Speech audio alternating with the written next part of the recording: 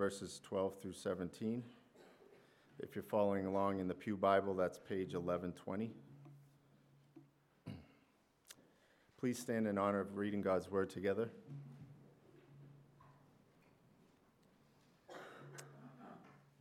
Therefore, just as sin came into the world through one man, and death through sin, and so death spread to all men because all sinned. For sin indeed was in the world before the law was given, but sin is not counted where there is no law. Yet death reigned from Adam to Moses, even over those whose sinning was not like the transgression of Adam, who was a type of the one who was to come. But the free gift is not like the trespass, for if many died through one man's trespass, much more have the grace of God and the free gift by the grace of that one man, Jesus Christ, abounded for many. And the free gift is not like the result of that one man's sin. For the judgment following one trespass brought condemnation, but the free gift following many trespasses brought justification. For if, because of one man's trespass, death reigned through that one man, much more will those who receive the abundance of grace and the free gift of righteousness reign in life through the one man, Jesus Christ. Thank you. You may be seated.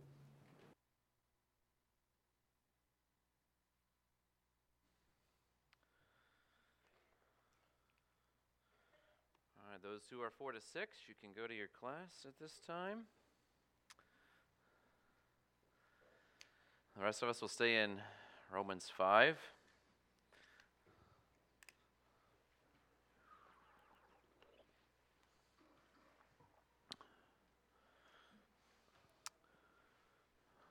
John Sparkman thanked you all for supporting his family and Pastor Ty yesterday. And I'd like to thank you as well for honoring the Lord. I've had comments after yesterday from those inside and outside of our church that it was the most worshipful wedding. And that, I think, is what Pastor Ty and Kaylee would have wanted. And obviously, we just want God to be glorified and honored, and your help setting up and cleaning up for the wedding also was an honor to the Lord, and your testimony with those who are unsaved that I know of is strong. So thank you for being a wonderful church, of which I have the joy and delight of pastoring. The Sparkmans would also let you know that the mums outside of the main entrance are yours for the taking. If you'd like one or two, you're welcome to take those after the service.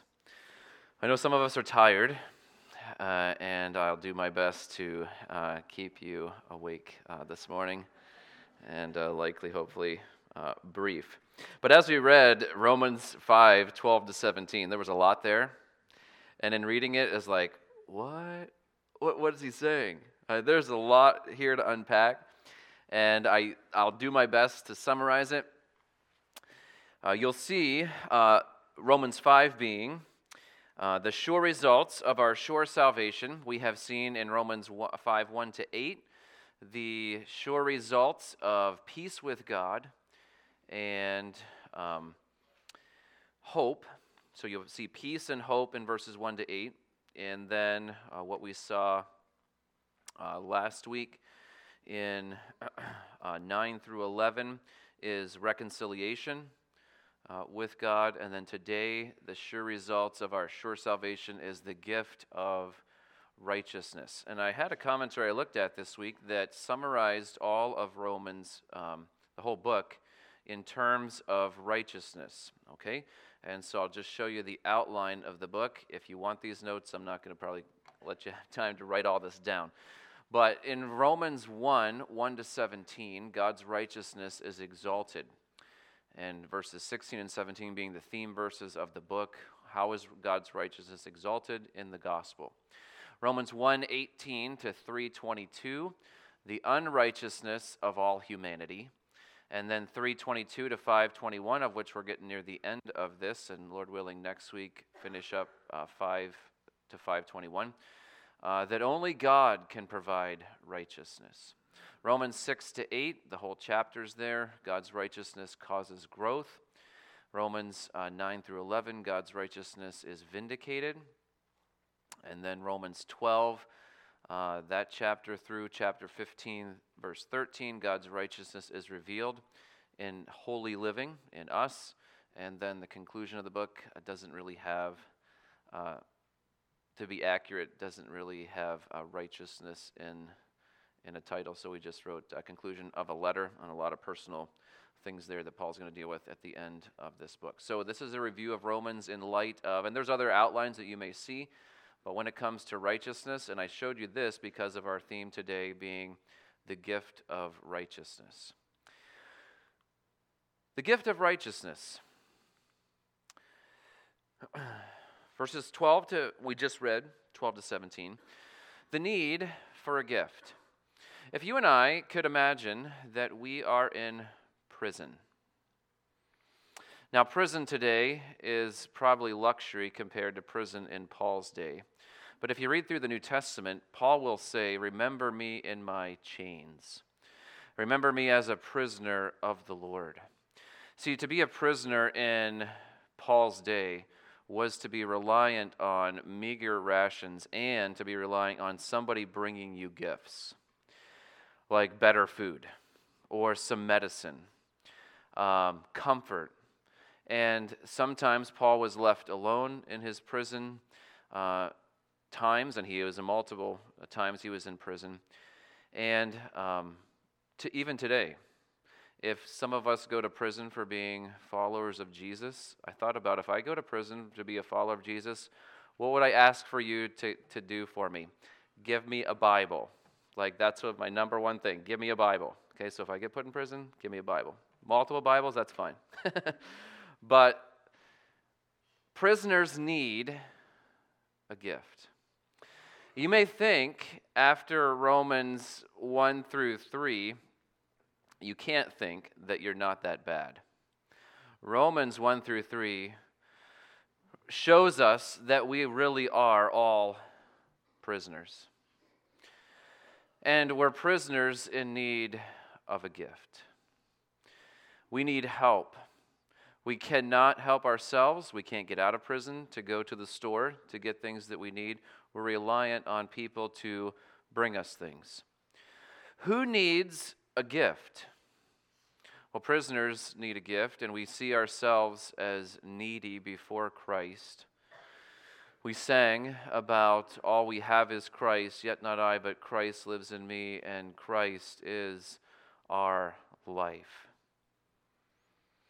Christ is the most wonderful gift that heaven could give. And Christ gave us, he did not leave us without his presence. He sent his Spirit, the Spirit of Christ, the Holy Spirit, to us to remind us that we belong to our God. And one day, our faith will become sight. We all are needy people. We need a gift. In verses 12 to 14, we'll look at those again. Therefore, okay, based on the truth that the sure results of our salvation, we have peace and hope with God, and we have reconciliation with God, and another of those gifts, and you'll see the words in this passage, the connection words of therefore, but you also see the words much more. And it sounds like, in a way, it sounds like a more complicated Hebrews. So we've been reading through Hebrews, and as you listen to the scripture, you're like, this is complicated. I don't know what he's saying. And so I'll do my best to explain and apply what he's saying in Romans 5. But as you have studied Hebrews is a more simple version, I think, of a lot of what you'll see here today, that Jesus is better. And we'll close our service with a verse from a song that Come Behold the Wondrous Mystery. And in that song, you'll sing, see the true and better Adam. Okay, that's going to be important, and I chose that song because it has that phrase in it. And I think as we read our text again and look through it, you'll say, okay, now I know why But I wanted you to point that out because I want you to be thinking of that as we go through this passage, and then you're going to sing it in conclusion for our service. So, therefore, verse 12, just as sin came into the world through one man. We all know that one man. If you talk to someone on the street, you know what? They usually know Adam and Eve. If they know nothing else about the Bible, they have heard of Adam and Eve. And if we talk to people, and we talk as Christians at times among ourselves, how do we talk about Adam and Eve? That Adam and Eve. We don't, as men, like hard work, like trying to get something to grow, even to get grass to grow in our yard, and to get weeds to stop growing. We don't like that. And Adam gets blamed. And then you ladies who have gone through childbirth, you get past that experience of childbirth, and often Eve's name comes up in your labor pains or remembering your labor, and you're like, oh, man, Eve, she's going to hear it whenever I get to heaven, all right?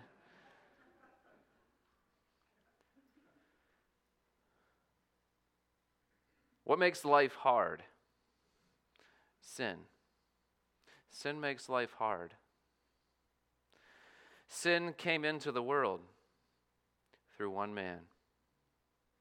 Eve does not, and she has gotten blame, but she's not the representative of humanity. Adam was. Adam gets the blame here. And he, not tricked like his wife was, he willingly chose to disobey God. Just as sin came into the world through one man, and because of that one man's sin, death through sin. The connection of sin to death is so clear in Scripture. From Romans, from James 1, we all die, and 1 Corinthians 15, that death spread here in verse 12 to all men because all sinned.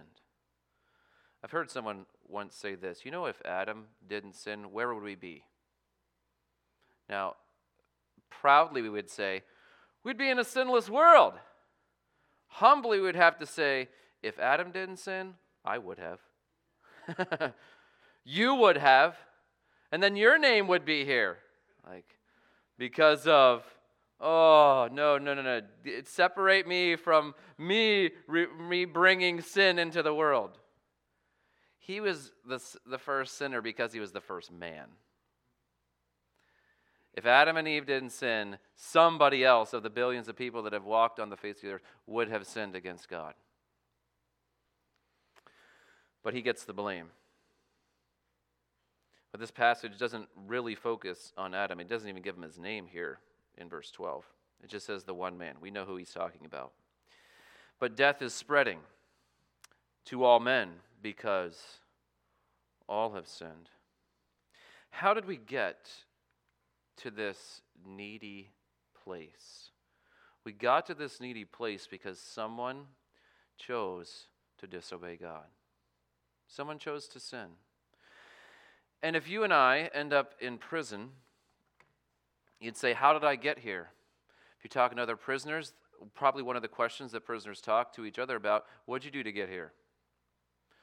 So if we're in prison and you're talking to someone and you're trying to convince them from Romans and other passages of Scriptures that they're lost, they need a Savior. And they say, no. You say, well, you sin, right? Well, not really that bad. How many lies have you told? Oh, well, yeah. How many times have you dishonored your parents? Oh, yeah. How many times have you stolen something or taken God's name in vain or coveted, wanted what someone else had? How many times have you looked with someone with lust in your heart? Over and over and over again, multiple times a day we sin. Even if we try not to sin, we still do. We're sinners. How do we get to this needy place? Because we're sinners. Why do we sin? Well, we're related to Adam. You know why my kids sin? Because I'm their dad, and I'm a sinner. I can't blame my wife. My kids get their sin nature from me. I get my sin nature from my dad, who got it from his dad, who got all the way back to Adam. Adam's the one who gave us our sin natures. And that's important for us to realize this connection, because we're not going to just stay in a darker place today, because this passage doesn't say that. We're talking about sure results of our sure salvation. But we won't appreciate righteousness like Romans 5 did for us last week until we realize what God has saved us from.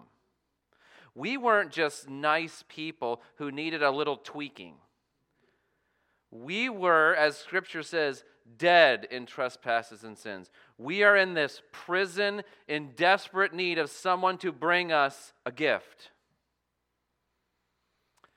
We got to this needy place. We got to prison because of Adam's sin, yes, but if you look at verse 12, it doesn't just blame Adam. It says, so death spread to all men because what?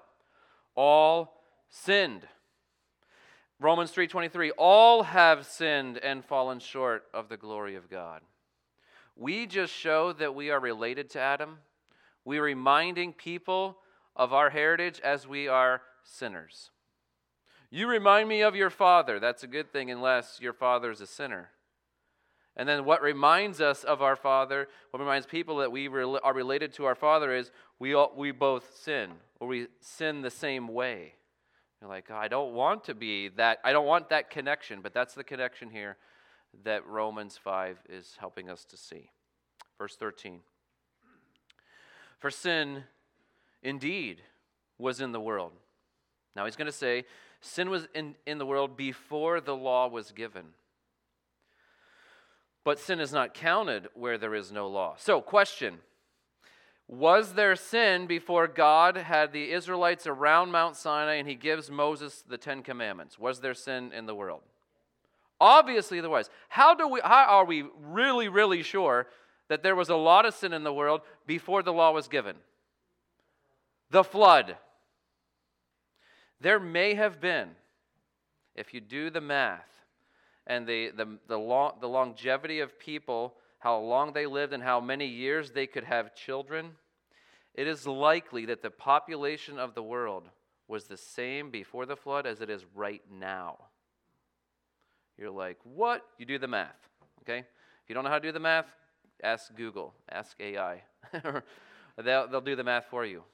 It is likely. We have no idea how many people, that's a guess, right? We don't know exactly how many people were on the earth, but with less disease and less mutating of diseases, people were healthier. They obviously were healthier. They lived a lot longer than we do, a lot. And they had likely many more children than we have. And so the earth was populated, and yet God says, I'm destroying the whole earth. Every single living creature except for 8 people. Was sin prevalent in the world? Well, Genesis 6 says it was rampant in the world. And God said, humanity won't listen to me at all. I must destroy them. And he does.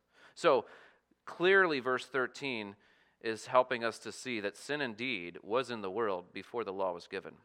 So it wasn't like we weren't sinners until God gave Moses the law, and Moses lives about 3,500 years ago, so he lives roughly 2,500 years after Adam and Eve. But for 2,500 years, there definitely was sin in the world. It was sin even though before the law was given.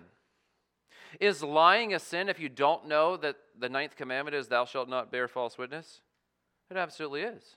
Is it wrong to look with someone with lust even if you don't know that lust is a sin? Yeah. Now, so we follow the logic here. It shows us that we were in need of a Savior, we were in need of God's righteousness, even before the law. Because sin was in the world, and death was in the world. However, he says at the end of verse 13, but sin is not counted. It's hard to account for. It's how to count all or number all of the sins where there is no law. Is it wrong to disobey your parents? Yeah, is it wrong to eat a cookie before supper? if you're a child. It depends if mom and dad said no eating a cookie before supper. I'm like, well, I might ruin my supper. Is this wrong? But if mom and dad said clearly, okay, the cookies are here, they're warm, they smell really, really good. Don't touch them before supper. The law was given. After you touch a cookie before supper, counted. How many cookies are gone? How many crumbs are on the face? Okay, you're guilty, right? So we get to this needy place, even before the law. Humanity was in need of God's gift of righteousness, even before the law was given. Verse 13. Now, verse 14. Yet death reigned. Death was the dominant ruling thing that everyone feared. Death reigned from Adam to Moses. We said that's a roughly 2,500 years. Even over those whose sinning was not like the transgression of Adam. Okay, so now we have Adam mentioned by name in verse 14 twice. No ambiguity here as to who the one man is in verse 12. And we know where the law was given. The law he's talking about is the specific law that was given to Moses at Mount Sinai, was written down by the finger of God, given to humanity. And even just those 10 commandments make us all guilty before God. So even those who were sinning were not like the transgression of Adam, who was a type of the one who was to come. There are times that we like to see connections of Old and New Testament that the connection is strained at best. There are other times where the connection is obvious, and especially when the Old Testament is mentioned in the New Testament, says, this person is a type. He's a picture. He's a prototype of something else. We're seeing in Hebrews that there's a lot of shadows of the Old Testament in our worship, in the high priest, and things that were designed by God. The Holy Spirit is present when the tabernacle is constructed so that mankind doesn't get to choose what he wants the tabernacle to look like. The Holy Spirit's making sure it's a good replica, a good shadow of what is to come. So the Holy Spirit's there. And you can see he's mentioned at the end of Exodus as they are designing the tabernacle and putting it into place. So it's not up to man, not up to Moses, not up to the craftsman to come up with this. This is God's fingerprints are all over it because he is showing the Israelites, showing the world what true worship looks like, what the true holy place of heaven looks like. And so it's not up to man's imagination to create this, no. So when we see here in verse 14, death reigns from Adam to Moses. Death is our enemy. What is the description of this needy place? If you and I were to go to death row today, you know why it's called death row? Because usually the only way you get out of prison is you die, whether by execution or by you live long enough and you die in prison. And you hear of people that commit horrific crimes, and they have 27 life sentences. When you look at that and like, how many lives do we have? Well, we only have one. How can they serve 27 life sentences? It's meant to put fear in the heart of everyone else who's considering mass murder. Here we are in a needy place in prison, needing a gift. And we talk to our fellow inmates in this prison, and we're all serving life sentences without parole. Pretty hopeless. This is what Scripture does for us. It shows us reality, a reality that we need to see ourselves in need of a powerful gift. And this need is magnified here with our sinning was not like the transgression of Adam. You think of what Adam's sin was. He took a bite of an apple or a piece of fruit. Okay. And our sin is much more sophisticated than that. Oh, we create sin. Other people design sin, customize sin, encourage us to sin with them. And wow, our sin has gotten very sophisticated. People post sin all over the internet. And if you want to think sinful thoughts, just watch their videos. If you want to lust like they want you to lust, just watch their music videos. And you're thinking, whoa, humanity has come a long way from the Garden of Eden, where it was simple just one tree, don't eat the fruit, trust in God to provide for you. You don't need this fruit. And they rebelled against God. But it wasn't very long in the book of Genesis before mankind is killing each other. 7 generations from Adam, there's polygamy and murder from a guy named Lamech. Humanity goes away from God really, really fast. After the flood, you look at that in Genesis and you see, it just took them a couple generations to rebel against God, almost like what God destroyed them for. They're like, no, we're not spreading out. We're going to build this tower. We are going to make a name for ourselves, and we call that place Babel. Humanity has always been in a needy place, and this needy place is described as where death is reigning. And Adam is a type of the one who is to come. And I realize we're tired, and so I'm just going to read verses 15 to 17, 1 or 2 comments. I'll preach the rest next week, and then we'll sing. All right? Verses 15 to 17. But the free gift is not like the trespass.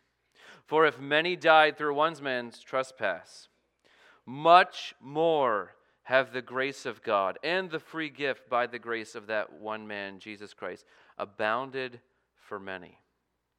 See, we're all in this prison, and yet the grace of God is better than the trespass.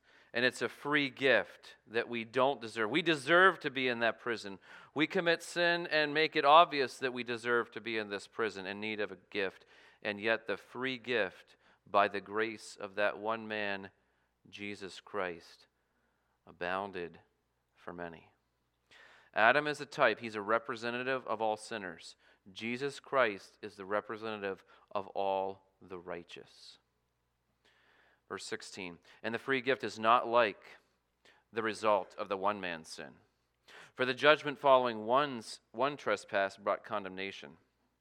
We're all condemned in our cells, our prison cells, and we deserve to be here, and we just keep adding on to our deservedness of God's condemnation because we keep sinning in prison. Because of we're sinners, we're in prison.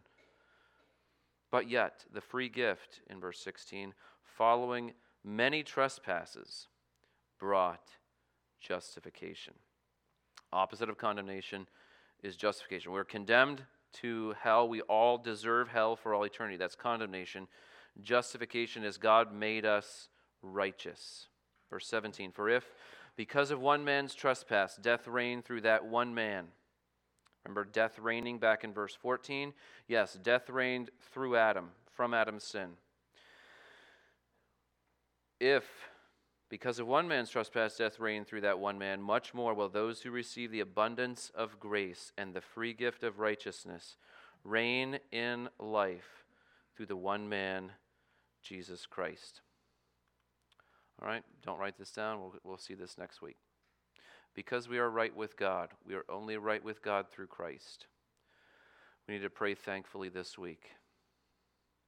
Remember, as we saw last week, remember what our position is without Christ. If you're here today without Christ, you have no chance of getting out of prison unless you've been given a gift. There's no path of good works that's going to lead you out of prison. The only path out of prison is through Christ. There's one door to escape prison. And those of us who have escaped prison because we have been given the gift of God's righteousness, we ought to pray thankfully every single day. There is never a day that we should not be thankful for our salvation. Every time we talk to people that are still in prison should cause us to pray thankfully and say, God, I was there. Pray thankfully and then witness compassionately. The people that we are talking to are dead in trespasses and sins. They are still in prison even though the door is open. And they are banging themselves against the walls trying to find any way out of prison and rejecting Jesus Christ. And we're saying the only way you get God's righteousness is Jesus giving it to you. There's one way out of prison, and it's not by good works. It's not by any other religion. They don't lead to righteousness. They can't guarantee that you have the sure righteousness that comes as a free gift. And you'll see the word free gift over and over and over again in this passage, because the focus of this passage is we have a wonderful free gift, and we ought to witness compassionately. Does your heart not long with compassion for those still trapped in Adam's sin? Death is reigning. They are scared to death of death. When deliverance in Christ and because of Christ is available. Let's pray. Father, thank you for your truth.